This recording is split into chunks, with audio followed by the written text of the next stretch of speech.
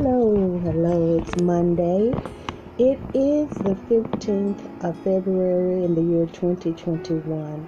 This is Greater Gospel Temple and Inspiration of God Ministries right here on the World Wide Web. And I am so thankful to God for everything that He's done, He's doing, He will do in our lives.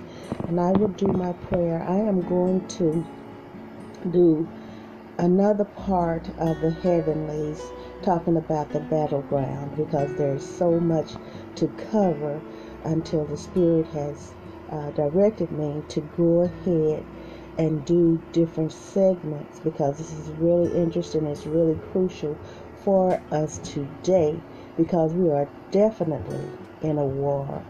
We are definitely, and we are on the battleground. And we need to know what's happening and how to win the war. And by the grace of God, there's this wonderful book that was given to us along with many other books by different people. Gave us books when the church burned in 1995. And believe it or not, some of the books I just unpacked, I think in 2019 and 2020, people were so generous toward us. And I know I believe in God's timing, and I know that He has timed everything out. And that's why I try and strive to be obedient to Him, so that I will move when He says move. And if He says be still, I will be still. But I want to be led and guided by the Holy Spirit. So we're going to continue. And this book is That None Should Perish. And the author's name, very spiritual. I know he was led by God to write this book, Ed Silvoso. And I'm going into, we're in chapter 3, and we're talking about the battleground. We're talking about the heavenlies. So this section I'm going to go into right now is the darkness of the enlightenment. And we talked about not knowing and how dangerous it is not to know. And that's how Satan tricks so many people, not because of what they know, but what they don't know, because he's conniving, he's treacherous. And we also know that he does not have permission to defeat us, so he has to do all kinds of deceptive things that he does in order to get us to backslide or not accept Jesus Christ as our Lord and Savior and live a sanctified life. And I want to go into that, but my prayer is that God gave me weeks ago. Dear Lord, as I stand or sit before you to speak, I pray to you that my soul you will keep. And if I should die before I finish, I pray that any outstanding sins will be forgiven. Amen. You can reach me at 469-629-9543 or ggtchurch66@yahoo.com, or through my other media outlets, or social media. So there are messages you can get to me and other emails. So anyway, whatever avenue, you can reach me. All right. So we are going right into this section, and it's the darkness of the enlightenment. Another reason we have difficulty understanding the heavenlies as a spirit realm is the impact the enlightenment of the 18th century has had on the Western world. And I'll repeat that. We're talking about the heavenlies, remember? And we're on the battleground, and we're in warfare, spiritual warfare, okay? Another reason we have difficulty understanding the heavenlies as a spirit realm is the impact the enlightenment of the 18th century has had on Western culture. The devastating secular movement removed every reference to the supernatural from the scientific lexicon. The action seemed to be, if you can't prove its existence scientifically, it doesn't exist. So the church in the West was not immune to the onslaught of the Enlightenment, and some of it was incorporated into its theological presuppositions. Now this, in turn, was carried to the four corners of the earth by the Western missionary movement of the 18th through the 20th centuries. So in this context, it is interesting to note that the greatest growth of Christianity in the Third World has occurred where the cultural and theological dominance of the church in the West has been replaced by the indigenous church's own cultural and theological initiatives and worldview. It is equally interesting that the church in the West has remained suspicious of these indigenous movements and in many cases has rejected the genuineness of the mass conversions on suspicion of religious syncretism. And I want to repeat that point too, okay? So it's equally interesting that the church in the West has remained suspicious of these indigenous movements and in many cases has rejected the genuineness of the mass conversions on suspicion of religious syncretism. Now, however, if we track on a world map the hot spots where the church is growing rapidly today, we will find that in each one of those areas, such as Korea, China, Guatemala, Nigeria, or Argentina, the national churches have an understanding of the heavenlies or the spirit realm quite different than the one historically held by the church in the West. So there are some differences, many differences, and if we are not aware of different cultures and how they believe in different things, we really won't get it, okay? We really won't get it. It's because sometimes we can think that we're the only ones that have it when we really are not the ones that have it at all. So we really have to be careful. That's why we must repent of our sins and accept Jesus Christ as our personal Savior. And then He puts His Spirit in us, and that Spirit will lead and guide us to all truths. So we must be prepared to accept the truth and then relay the truth, okay, to the rest of the world. So now we're going to talk about the GI Bill fallout.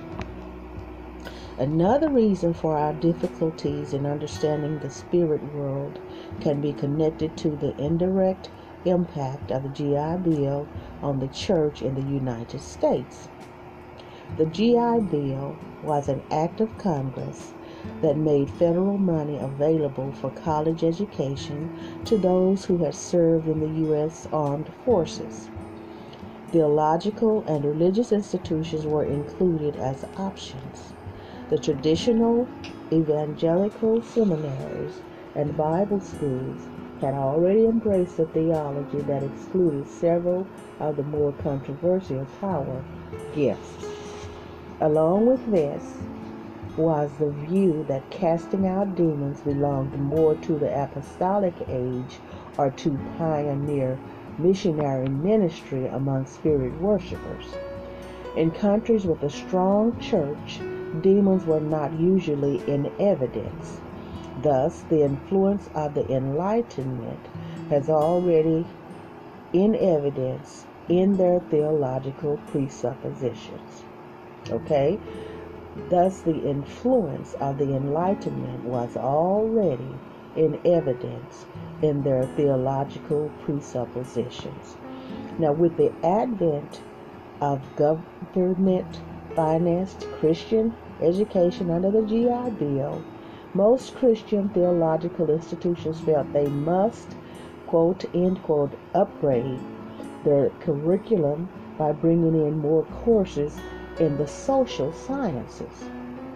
As a result, the rising, I'm doing this thing now, this OCD thing, okay? As a result, the secularizing influences originating out of the Enlightenment made even greater inroads into these Christian training institutions. So it became even harder to understand the biblical worldview of the spirit realm. Thus, thousands of graduates entered our churches and mission fields basically ignorant of the activity of the spirit world on church and in the heavenlies. My. On earth and in the heavenlies. Satan gained a decisive advantage in his struggle against the church because of the church's growing ignorance of the spirit world. Besides, how long can a hungry fox and a mother hen and her chicks live together? Like the commando described at the beginning of this chapter, the church, especially in the West, has been partially neutralized. In spite of enjoying powerful means of communication, sophisticated teaching tools, political freedom, financial backing, and the largest pool of talent ever assembled, it has failed to reach the world for Christ. Worse yet, in many countries, the church is losing ground, with more churches being closed than those being planted. My Lord. And at the time this book was written, that was so. And believe it or not, these things are happening today also. Now, like the U.S. Pacific Fleet anchored at Pearl Harbor on December 7, 1941, the church in the West today presents too easy a target for Satan. We do not believe we are at war. We do not know where the battleground is located, and in spite of the might of our weapons, they are neither loaded nor aimed at the right target. We are unaware of how vulnerable we are. We are better fitted for a parade than for an amphibious landing. Mighty Lord, that's hard, and we need to take heed to this. Okay, now we go to Ephesians, and this is where it's going to really get into where I've been wanting to go and take you. Ephesians, and Ephesians is a roadmap of the heavenlies. My Lord. Oh yes. Ephesians, a roadmap of the heavenlies. We need to expose and destroy Satan's scheme with the truth of God's word. And we definitely need to do that. We need to do that. A good way to start is by taking a close look at the book of Ephesians. And he said he'd chosen Ephesians for three major reasons. Number one, it is the handbook on spiritual warfare of the New Testament.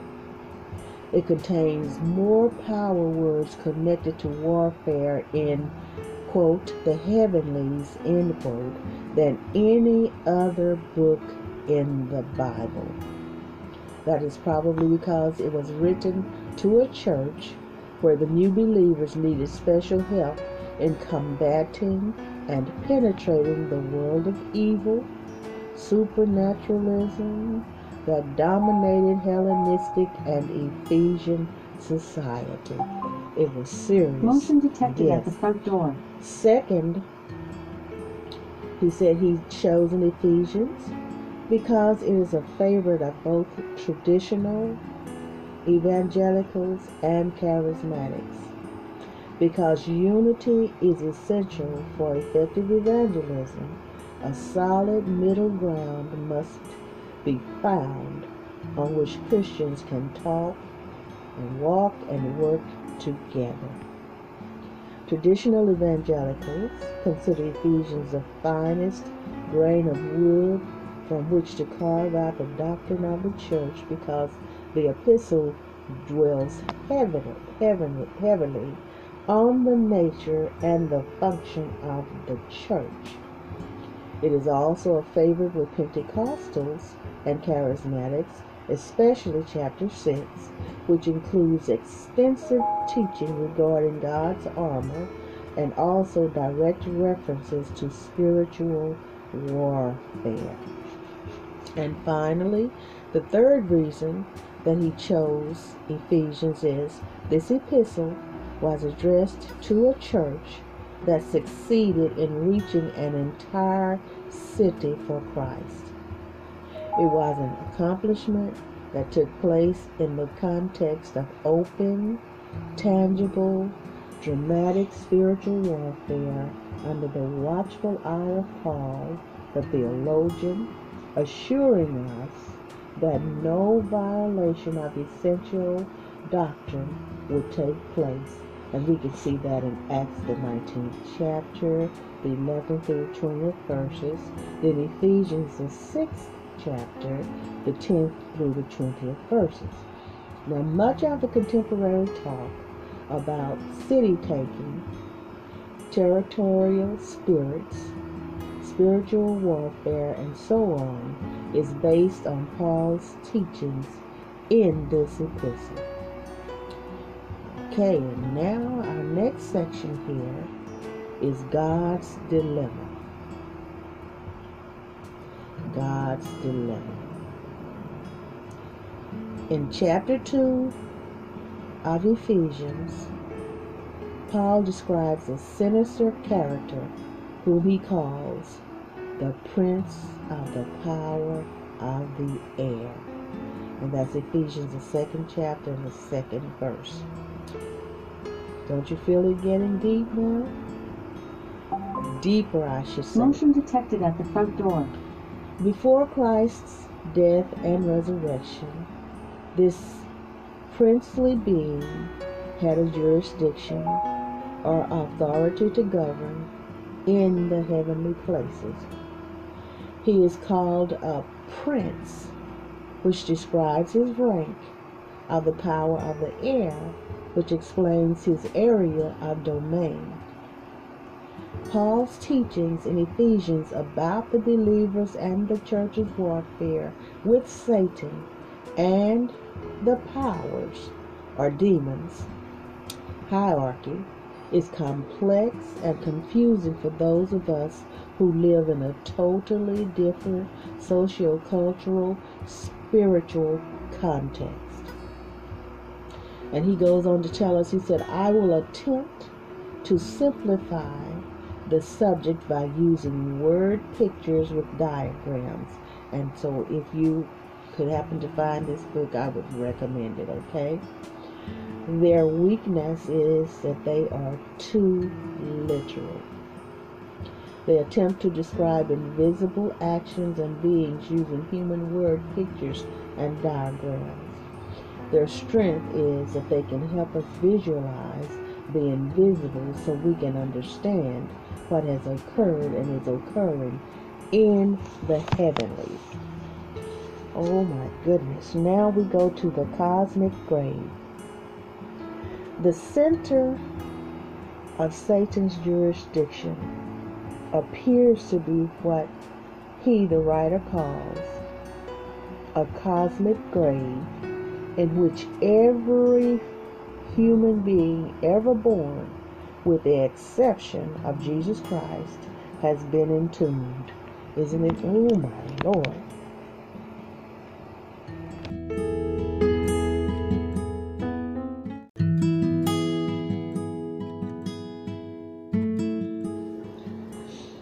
I did tell you that it's going to get really deep in here. That's what I like about it.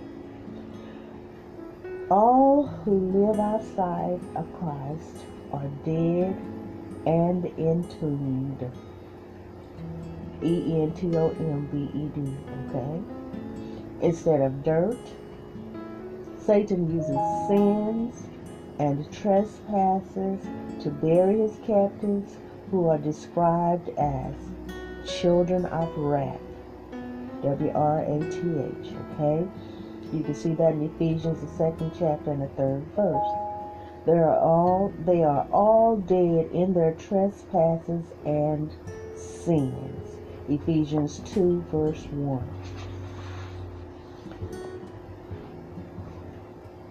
And that scripture is, "And you were dead in your trespasses and sins, in which you formerly walked according to the course of this world, according to the prince of the power of the air, of the spirit that is now working in the sons of disobedience." And we definitely want to be delivered from that, don't we? And we have been, if you've accepted Jesus Christ after repenting of your sins and accepted him as your personal Savior, you're on the right road now. And that's what's so important. So important. Now, drawing from other passages in the Bible, it is safe to assume that the gates of hell, and Matthew the 16th chapter and the 18th verse, which I reinterpret to fit my word picture, kept a tight lid on the cosmic grave, and that prior to Jesus' resurrection, the padlock of death kept those gates secured. My goodness. Prior to Jesus' resurrection, the padlock of death kept those gates secure, talking about the gates of hell. And Hebrews, the 2nd chapter, the 14th and the 15th verses, and Revelation chapter 1 and 18 is good reference for that, okay? Now, the whole picture, talking about this diagram here that I'm looking at, is the epitome of despair. Scores of people eternally buried, rotting in their own sins and trespasses, and programmed to follow the course of an evil master. And oh yes, but there is light. There's always light. There's always light. However, God loves that lost world. You hear? This is the light. John 3:16.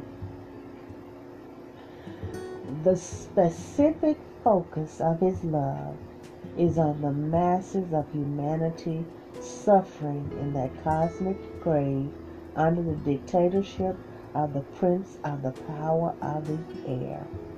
In fact, God loves them so much that he is willing to pay the highest price, the life, the death, the blood of his Son.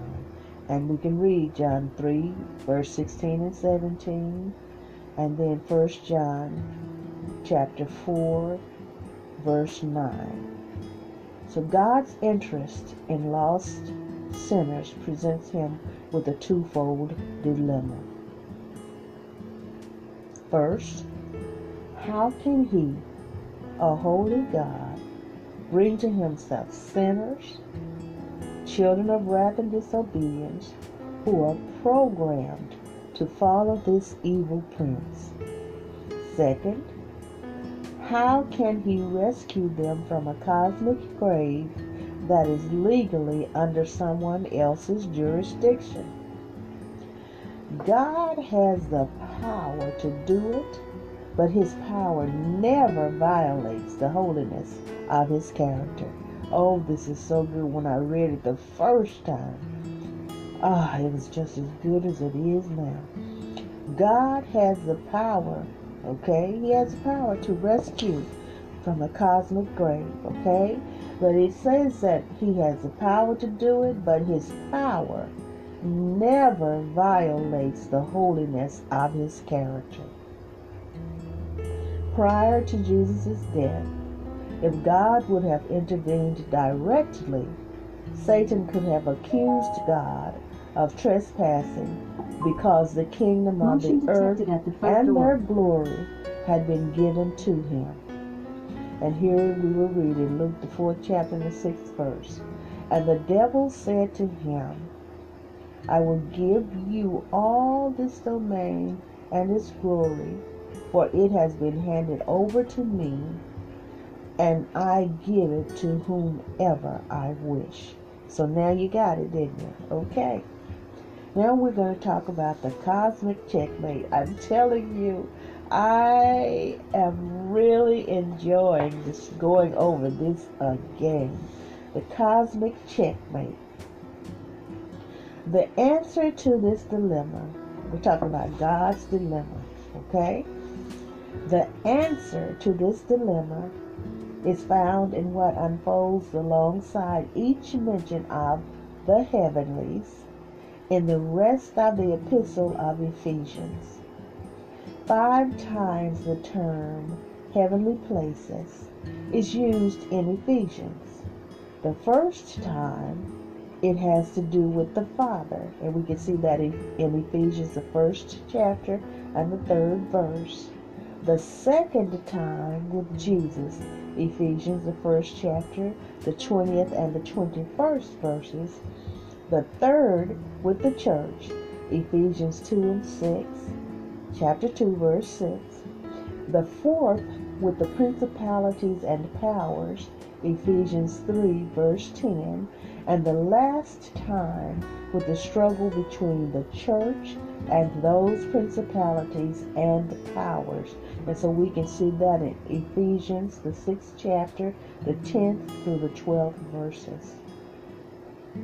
If we imagine the conflict between God and the devil for the salvation of man in terms of a chess game, each one of the 5 references to the heavenly places mentioned represents a move by God that eventually leads to cosmic checkmate.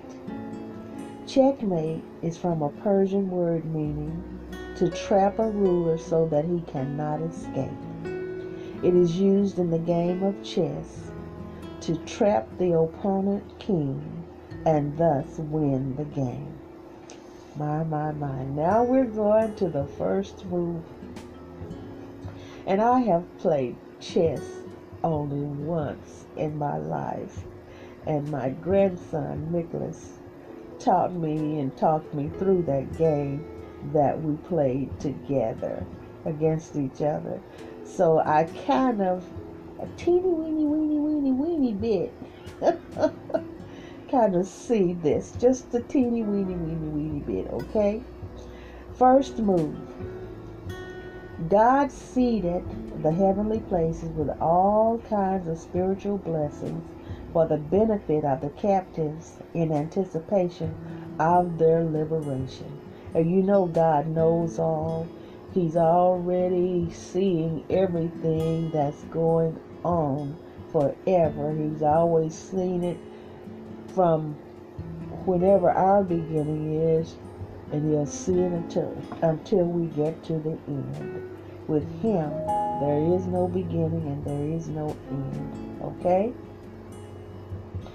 Blessed be the God and Father of our Lord Jesus Christ, who has blessed us with every spiritual blessing in the heavenly places in Christ. That's Ephesians chapter 1, verse 3. God seeded the formerly dark heavenlies with the bright lights and spiritual blessings he prepared before the foundation of the world. Ephesians 1, verse 4, for those who would believe in Christ. We could say that, like seeds buried in the ground under the winter snow, God's blessings for the church to be were scattered all over the heavenly places before the foundation of the world in anticipation of the rising of the Son, S-U-N, of justice, who would thaw the ground and cause those seeds to sprout. Unknown to Satan, his kingdom had already been invaded in the eternal sovereign plan of God. See, didn't I tell you it's getting better and better? Okay, my goodness. I want to, unknown to Satan, I have to read this again. His kingdom had already been invaded in the eternal sovereign plan of God. See, God already had it worked out. He already had it worked out. The second move in this game of chess, if we want to call it, God applied a 1-2 punch by sending Jesus first to the lowest parts of Satan's kingdom. And we can see that in Ephesians, the 4th chapter, the 9th verse. And then raising Jesus to the highest place in the heavenly places. Ephesians 4, verse 8. And then chapter 1, then 18 through 22. So, speaking figuratively, the first punch deposited Jesus' feet at the bottom of the grave and confined the prince of the power of the air, along with his principalities and powers, under the feet of Jesus. My goodness. Oh my goodness. And I must tell you these verses in the Bible, okay? Look in Ephesians, the 1st chapter, the 22nd verse. Then look at 1 Peter, the 3rd chapter, and the 22nd verse, okay? Now, the second punch placed Jesus in the highest possible place in the heavenly places at the right hand of God and established him as head of the church. Ephesians, the 1st chapter, the 18th through the 22nd verses. Also, on the way out of the grave, listen to this. Oh my goodness.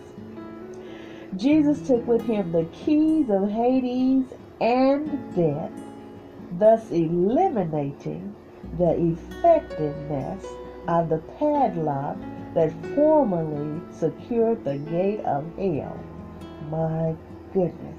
Now, Ephesians 4, verse 8, Hebrews 2, verses 14 and 15, and Revelation 1, verse 18. My goodness. Talking about that 1-2 punch, okay? Oh my goodness. So what do we see as a result of God's 1-2 punch?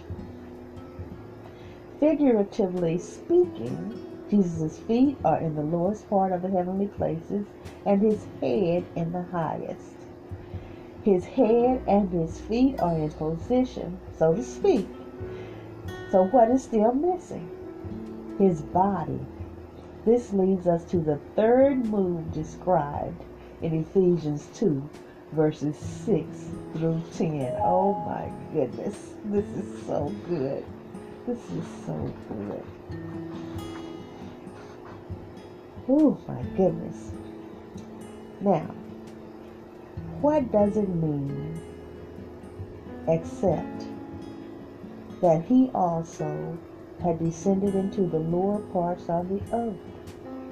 I pray that the eyes of your heart may be enlightened, so that you may know what is the hope of his calling, what are the riches of the glory of his inheritance in the saints, and what is the surpassing greatness of his power toward us who believe.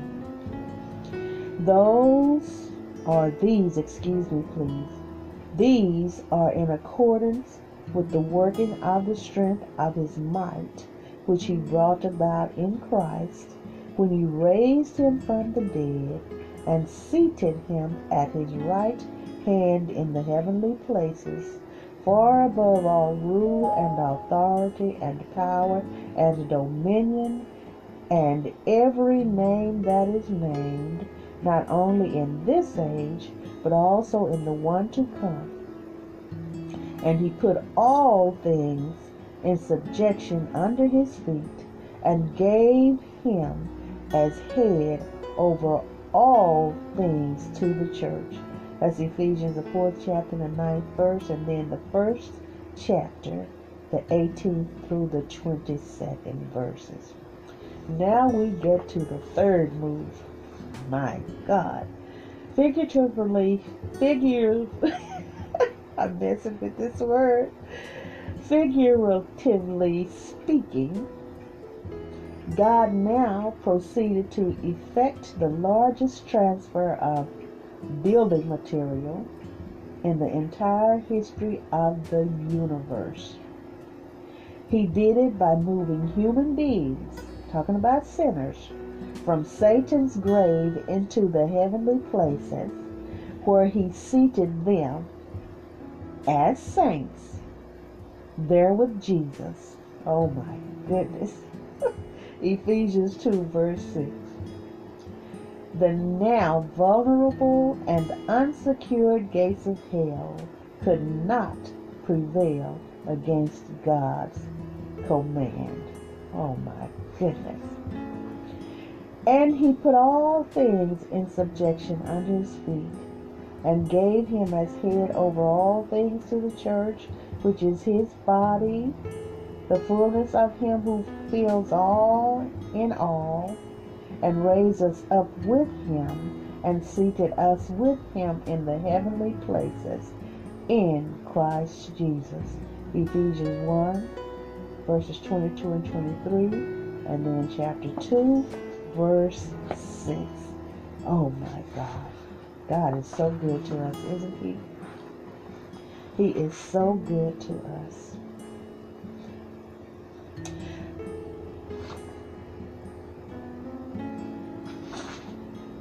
From among those whom he transferred, Paul later tells us that he appointed some to be apostles, some to be prophets, others to be evangelists, and still others pastor teachers. That's Ephesians the 4th chapter and the 11th verse. He did this for the purpose of building up the body of Christ until it has reached the full measure of Christ. And Ephesians 4 verses 11 through 16. Filling the all in all mentioned in Ephesians chapter 1 verse 23 reflects the fullness of Christ in the church as it occupies the heavenlies, thus displacing the prince of the power of the air and his underlings from their control in the heavenlies. They are now confined in subjection under Jesus' feet. And that proof is Ephesians, the 1st chapter and the 22nd verse. This is a powerful metaphor of Christ's absolute lordship over all things visible and invisible. Oh my God, he is so good. Now the picture is complete, showing Jesus' feet at the lowest part of what used to be Satan's domain, his head at the highest part, and his body, the church, in between those two. My. Now we're going to the fourth move. God established the church in the heavenly places as both an example and a witness to the principalities and powers. God did this in order that the manifold wisdom of God might now be made known through the church to the rulers and the authorities in the heavenly places. Ephesians 3 verse 10. The church is an example of the principalities and power. And there's an S on there. Okay? The church is an example of the principalities and powers. An example of what? Of God's grace, a major theme of Ephesians. And there are so many scriptures here. Ephesians, the 1st chapter, the 2nd, 6th, and 7th verses. The 2nd chapter, the 5th, 7th, and 8th verses. The 3rd chapter, the 2nd, 7th, and 8th verses. The 4th chapter, the 7th, and the 29th verse. And the 6th chapter, and the 24th verse. And the reason I'm doing all these scriptures is because it's proof that what is written here is true. Okay? Grace is something Satan cannot relate to because he is absolutely outside of its scope. When Jesus was hanging on the cross, Satan was relying on the letter of the law for a technical victory. He knew he could not touch Jesus himself on account of his sinlessness, but he was counting on being able to continue to keep mankind inside his cosmic grave on account of its sinfulness. To this effect, he was using the act of the decrees, the law of God that mankind had violated, as his claim of authority over his captives. And you can see that in Colossians, the 2nd chapter, the 15th verse. He was counting on the fact that God's law declared that the soul that sins must also die. And that's in Ezekiel 18th chapter and the 4th verse. However, Satan overlooked a mystery that was hidden in Christ, a mystery called grace that came to light when Jesus' body was pierced. Grace allows God to grant unmerited favor without violating his holiness on account of Christ's expiatory sacrifice. When Christ's body was lanced and his blood shed, a new dispensation began, the dispensation of grace. In absolute perplexity, Satan watched Jesus open a new way of access for man to the Father, not on the basis of man's own righteousness, but on the righteousness of Christ imputed to them. Now God has put men and women saved by grace on display in the heavenly places as an example of that grace to Satan and his underlings. God's strategy consisted of sending Jesus on a rescue mission to set the captives free and then to turn them into well-trained soldiers to fight their former master for the souls of those still held captive. The church, made up of the redeemed, now turned spiritual commandos, is built on the rock of Jesus Christ, the one who redeemed them, the Son of the living God. Against this combination, the gates of hell shall not prevail. Matthew 16 chapter, the 18th verse. Finally, according to Ephesians 3 verse 10, the church has an active role of making known to the rulers and authorities in the heavenlies the manifold wisdom of God. The manifold wisdom of God is what we have just discovered. God's plan of salvation through the grace of Christ. The church makes it known both by its example and also through the word of its testimony spoken into the spirit world, declaring to the powers of their defeat by Christ and our authority in his name to claim lost souls for the kingdom of God. Oh my Lord, God, I thank you, I thank you, I thank you. Now we're going to the fifth move. Ephesians 6 verse 12 says, "For our struggle is not against flesh and blood, but against the rulers, against the authorities, against the powers of the dark world, and against the spiritual forces of evil in heavenly places." And that's in the New International Version. In 4 moves, God has deprived Satan of his rightful control of the heavenlies. by making Christ the fullness of all in all. In the church, as it occupies the heavenly places, God has displaced Satan and his hosts and confined them under the feet of Jesus. The church has now been placed as potentially in control of the heavenly places once ruled by the prince of the power of the air. But the church must engage and defeat the enemy to retake the heavenlies in the name of her Lord, so that the eyes of those still being held captive by Satan will be opened. Though Satan and his evil powers have already been defeated by Christ, they have not yet been abolished. And the example is, meaning cast into the lake of fire, okay? They are allowed to hold mankind captive until God's liberating army, the church, invades Satan's kingdom, rescuing men and women from bondage.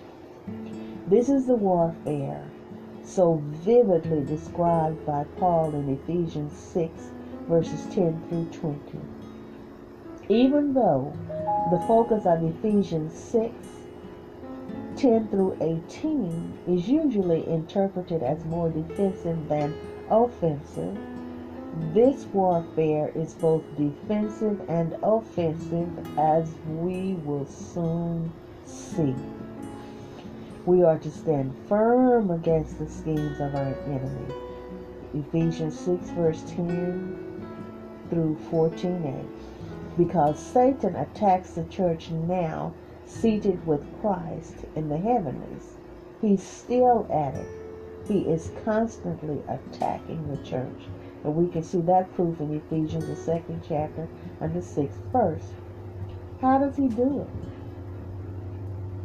To answer this question, we must understand that in this picture of the church in the heavenlies, there are two constants and one variable. So look in your mind, okay? Two constants and one variable. The first constant is Jesus' position of authority over Satan and his demons. They are under his feet, and he is far above them and every name of this age and of the age to come. This can never change. In fact, the expression far above, used in Ephesians 1, verse 21, in the Greek implies that Jesus is so high in the heavenlies that it is absolutely impossible for his enemies to bridge that gap. The other constant is Jesus' position of authority at the right hand of God in the highest point of the heavenly places. Nothing can ever alter that. He is there waiting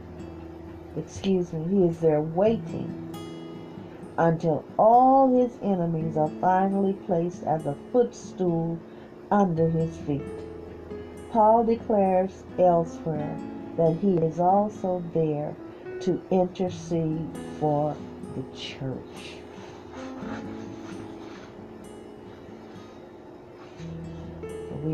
The scriptures are Acts 2, verses 34 and 35, 1 Corinthians 15, verses 25 through 28, Hebrews 1, verse 13, and then chapter 10, verse 13. My Lord, this is so good. So good. And I'm going to stay under an hour. I don't plan to go over an hour with this, okay? The only variable is the position of the church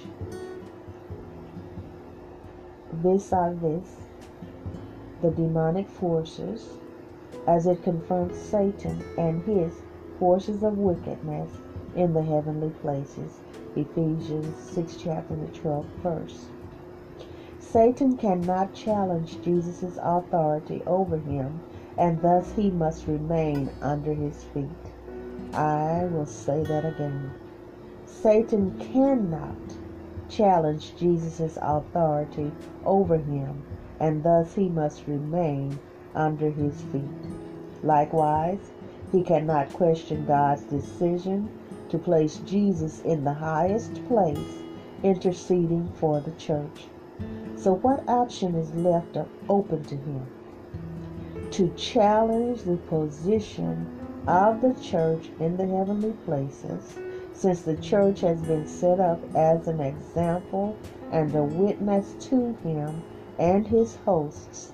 You can see that in Ephesians 3 verse 10. This is where Satan concentrates his attack. You hear me? This is where he concentrates his attack on the only variable element in the equation. Why would Jesus constantly intercede before God for the church unless such intercession is directly related to the church's struggle against Satan? God the Father does not need Jesus to remind him of what his shed blood accomplished. Jesus' intercession has to do with the warfare between the church and Satan. And I'm going to stop right there. And when I start again in part 3, I will start with Satan's counter attack. This is Greater Gospel Temple and Inspiration of God Ministries, right here on the World Wide Web.